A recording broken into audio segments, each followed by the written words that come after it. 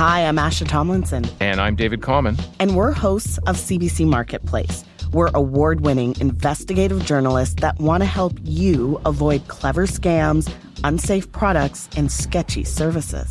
Our TV show has been Canada's top investigative consumer watchdog for more than 50 years, but this is our first podcast.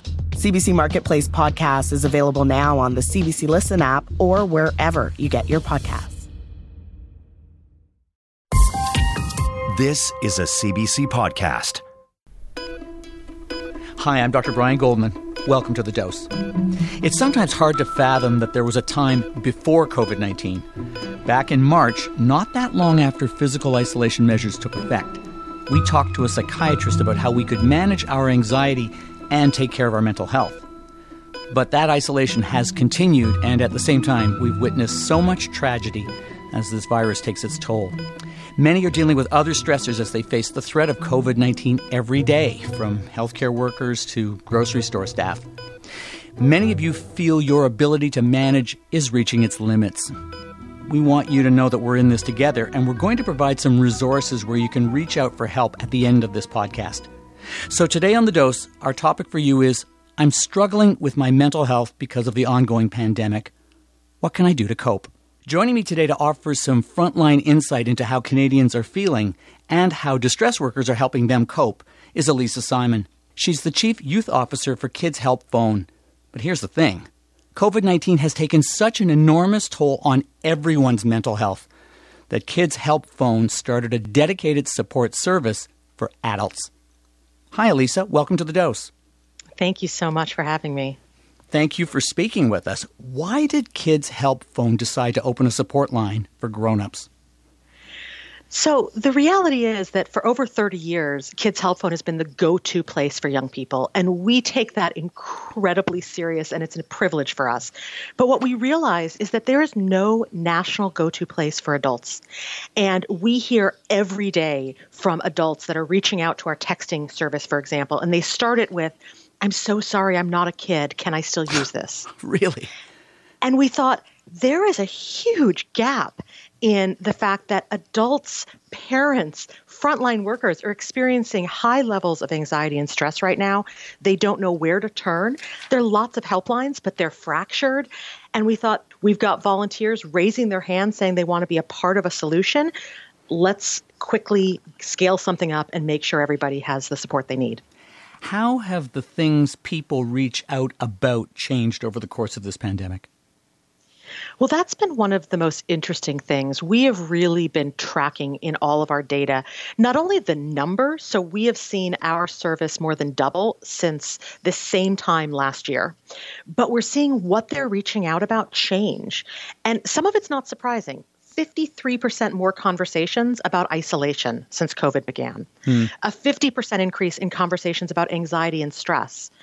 But some of the things actually have been interesting, and I wouldn't have necessarily expected them. So eating and body image, a 64% increase in conversations about that. So we're seeing a lot of interesting things. We continue to look at the data to train our team and to make sure that we're able to provide support for whatever it is that people are reaching out about. We know there are lots of concerns that are unique to being a child. Can you tell us about those? Yeah, so a lot of young people right now are going through this process of trying to figure out what does this new world of social isolation mean? And, you know, for some of them, this was kind of great. They were out of school for a while. They were at home. Maybe they got to watch more TV. But I think that all of us are in this process of figuring out what is the new normal. And depending on where they live, if they're in Quebec, they might be going back to school today. Well, what does that mean? What does it mean when you go back to school, but suddenly your class is half of what it used to be and your recesses are very different? What does it mean when you are at home with the same people all the time and maybe feel disconnected to your friends or your community? And so we've seen young people reaching out about a lot of questions of how do I do the things that bring me happiness? How do I do the things that I used to do or that I used to enjoy? And then I would say it goes from there all the way to really serious challenges. We've seen a significant increase in conversations about abuse, emotional, physical, and sexual. And we know that when young people are in unsafe homes, school often is a safe place for them. And so when young people are in this new reality, for many of them, this is a really trying time where they feel like there are very few supports available. Have you been hearing from kids who are worrying about their parents? Absolutely. We hear from young people who are worried about their parents as it relates to their relationship. So they are seeing their parents potentially have tension. They're worried about parents' jobs or money. Right? Kids are kind of like sponges. They soak up what it is that they are hearing and feeling from those around them. And so absolutely, kids reach out to us because they're concerned about what's happening within their family unit. And we've seen a shift over time as the pandemic continued. But certainly conversations about families, conversations around grief and relationships, all of those are up. Can you say more about the stories of grief that have been coming through the helpline? It really varies. I mean, one of the things that makes Kids Help Phone so unique is that we are not, the bullying line or the mental health line or the suicide line. We are the Kids Help Phone for any challenge that a young person is facing, big to small, because it's all big to that young person. So when people reach out to us about grief, they're sometimes talking about the loss of a loved one during this time, whether it's COVID related or not. They also could be talking about incredible grief from the loss of their social activities, from the loss of graduating. Right? I mean, we have a whole group of people that have worked really, really hard to graduate from some program or another that can't celebrate in the same way as they would have before. There's grief for relationships that maybe are ending during this time. So, we talk about these big buckets, grief or isolation, but underneath those are the tens of thousands of stories of what individual young people are going through and the coping strategies and resiliency that we work on to try and get young people to the next step. The other difference now compared to a couple of months back is the burden of loss that people have experienced. We just passed the grim marker of 5,000 deaths in Canada from COVID-19. And on top of that, because of the coronavirus precautions, many family members haven't been able to be with their loved ones when they passed.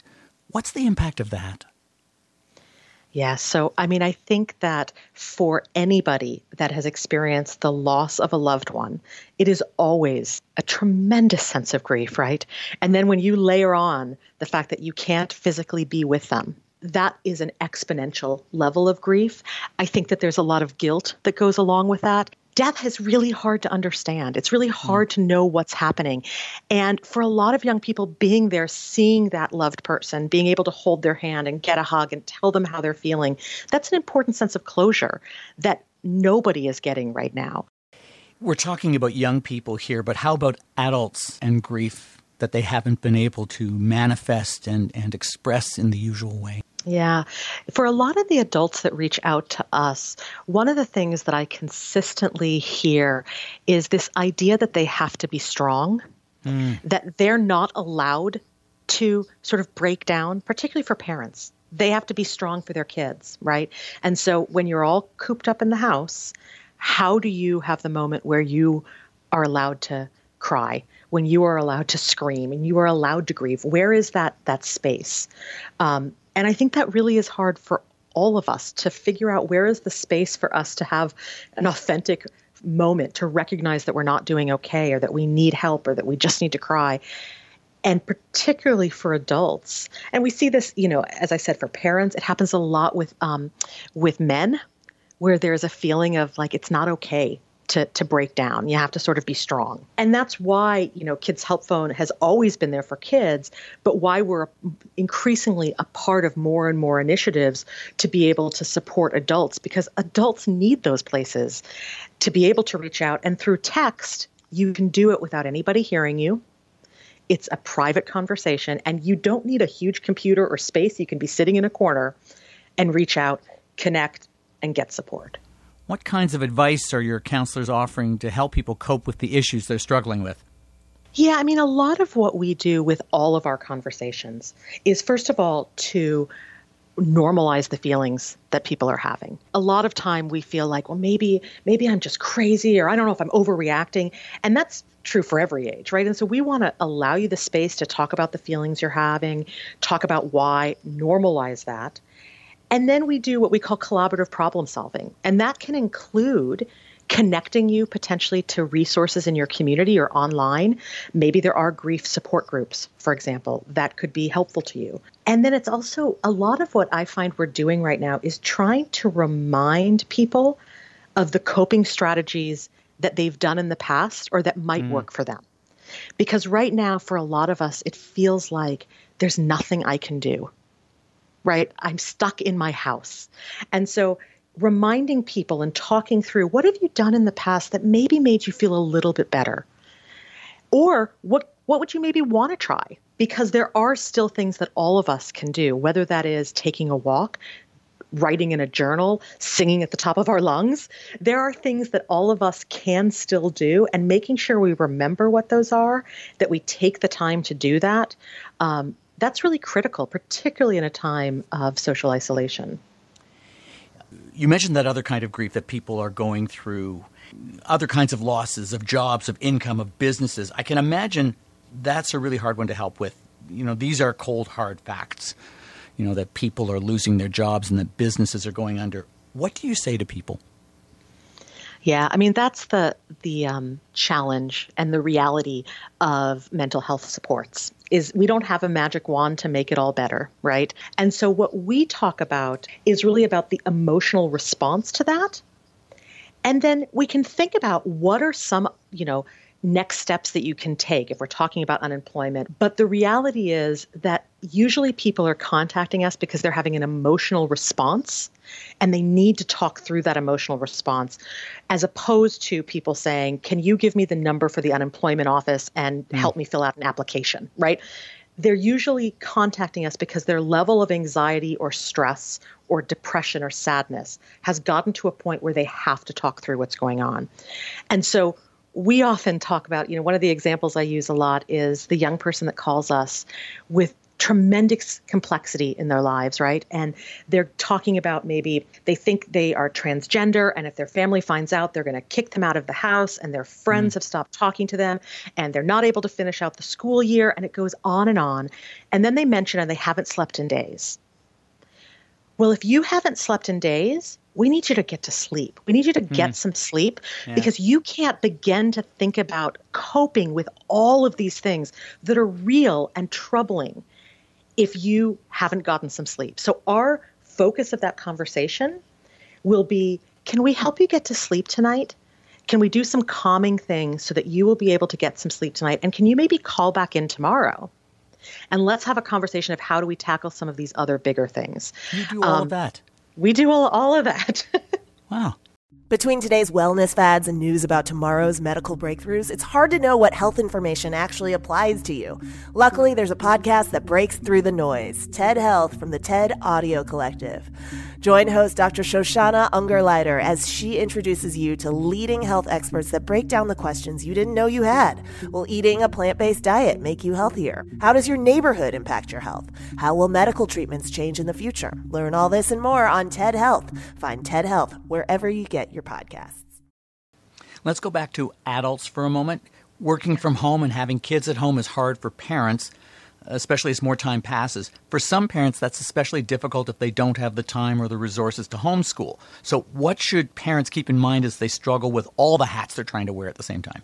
Yeah. As a parent who is working at home, I so appreciate that question. One of the things that I say to a lot of parents when I'm talking to them, and I try to say to myself, is we have to cut ourselves a little bit of slack right now. The reality is we are all trying to do the best that we can to be great parents to our kids who are dealing with this whole new world. We're trying to keep our jobs and perform really high, at a high level. And we're trying to do those at the same time. And at the best of times, before COVID, being a parent and being a full-time employee are challenging. And right now, we have to know that sometimes our kids are going to come in the middle of our conference call, that sometimes we might have to ask if we can have 30 minutes off in the middle of the day so that we can go help kids with their homework. And I think that school districts and departments of education are really needing to continue to work with parents about how can more and more services and supports go online so that kids have those programs so that parents aren't having to play full-time teacher. But we also all have to realize this came on really suddenly. It feels like it's been forever. It's really been, I can't even remember how many weeks at this point. It's over 8 weeks, but yeah, I've lost track as well.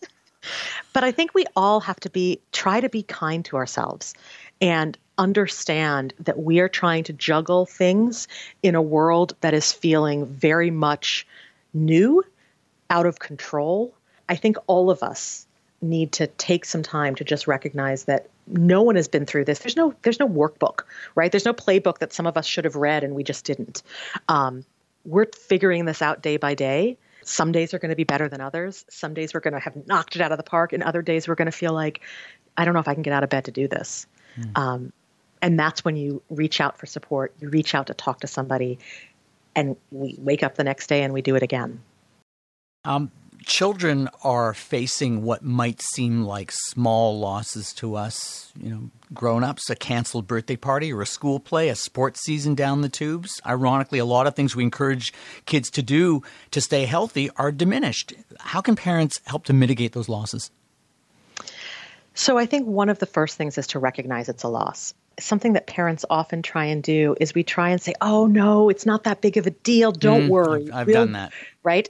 So have I. Everyone does it. And it's easy to say it as a theoretical concept. It's different when it's your kid looking at you. So the first thing is to recognize it is a loss. It is hard when you couldn't wait to graduate, when you couldn't wait to play that sports game.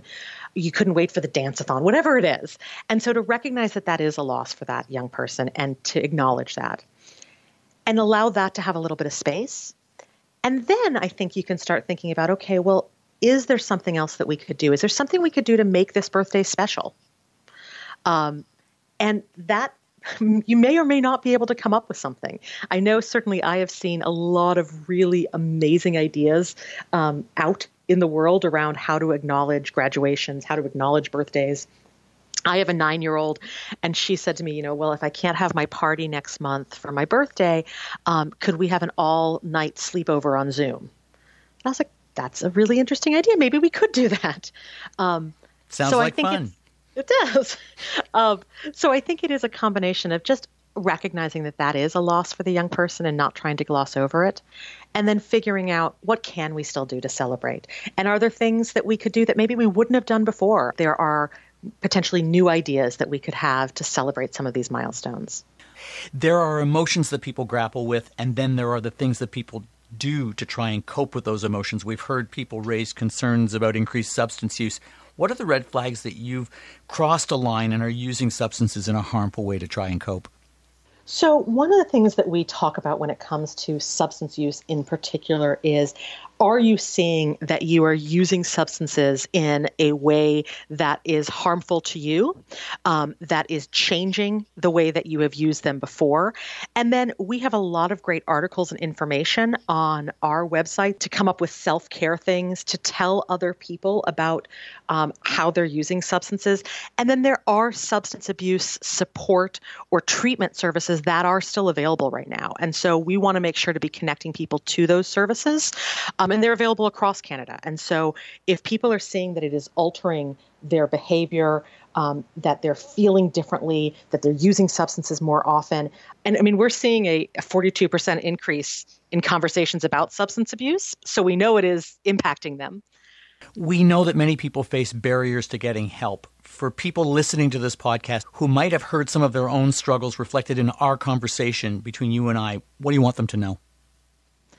So what I want every person across Canada to know is that there is support and help available 24/7. And it is as simple as having the courage to pick up your phone. If you're a kid, you can text TALK to 686868, or you can call 1-800-668-6868. And if you're an adult or anybody else, text the word wellness to 741-741. We are there for you 24/7. You do not have to go through anything by yourself. Alisa Simon, thank you so much for speaking with us. Thank you so much. Take care. You too. Bye-bye. That was Alisa Simon, Chief Youth Officer at Kids Help Phone, a role that's evolved into making sure there's mental health support both for young people and adults in the midst of COVID-19. Here's your dose of smart advice. If you're feeling stressed or anxious because of something related to COVID-19, Remember the things you might have done before the coronavirus to feel better. Do something that distracts you, like reading a book. Play with a pet if you have one. Or go for a walk and pay attention to nature. There's a good chance that what you need to feel better is something you already know how to do. One way or another, we're all going through this, so you're not alone. And you shouldn't have to face it alone. Whatever it is you're feeling, you don't need to tough it out or minimize it. If it's causing you distress, there are people ready to listen. One of the things about feeling sad is that the feeling makes you think it will last forever. Many people are surprised that it only takes a brief chat with someone else for those bad feelings to pass.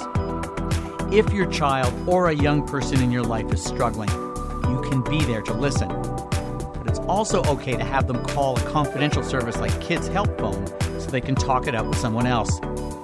If you or someone else you know is struggling or just need to talk, visit kidshelpphone.ca, call 1-800-668-6868, or text 686868. We've also posted those talk and text numbers on our website at cbc.ca/whitecoat. At The Dose, we'll continue to bring you the best information we can on COVID-19.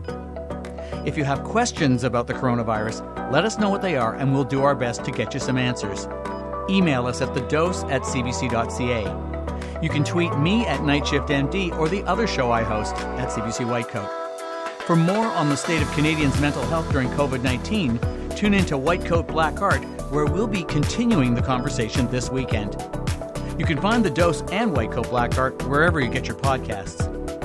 This episode of The Dose was produced by Nicole Ireland, Donna Dingwall, and me, with help from Ariane Robinson and digital support from Fabiola Carletti. Thanks to Austin Pomeroy for technical support above and beyond the call of duty. The Dose wants you to be better informed about your health. But if you're looking for medical advice, see your healthcare provider. I'm Dr. Brian Goldman. Until your next dose.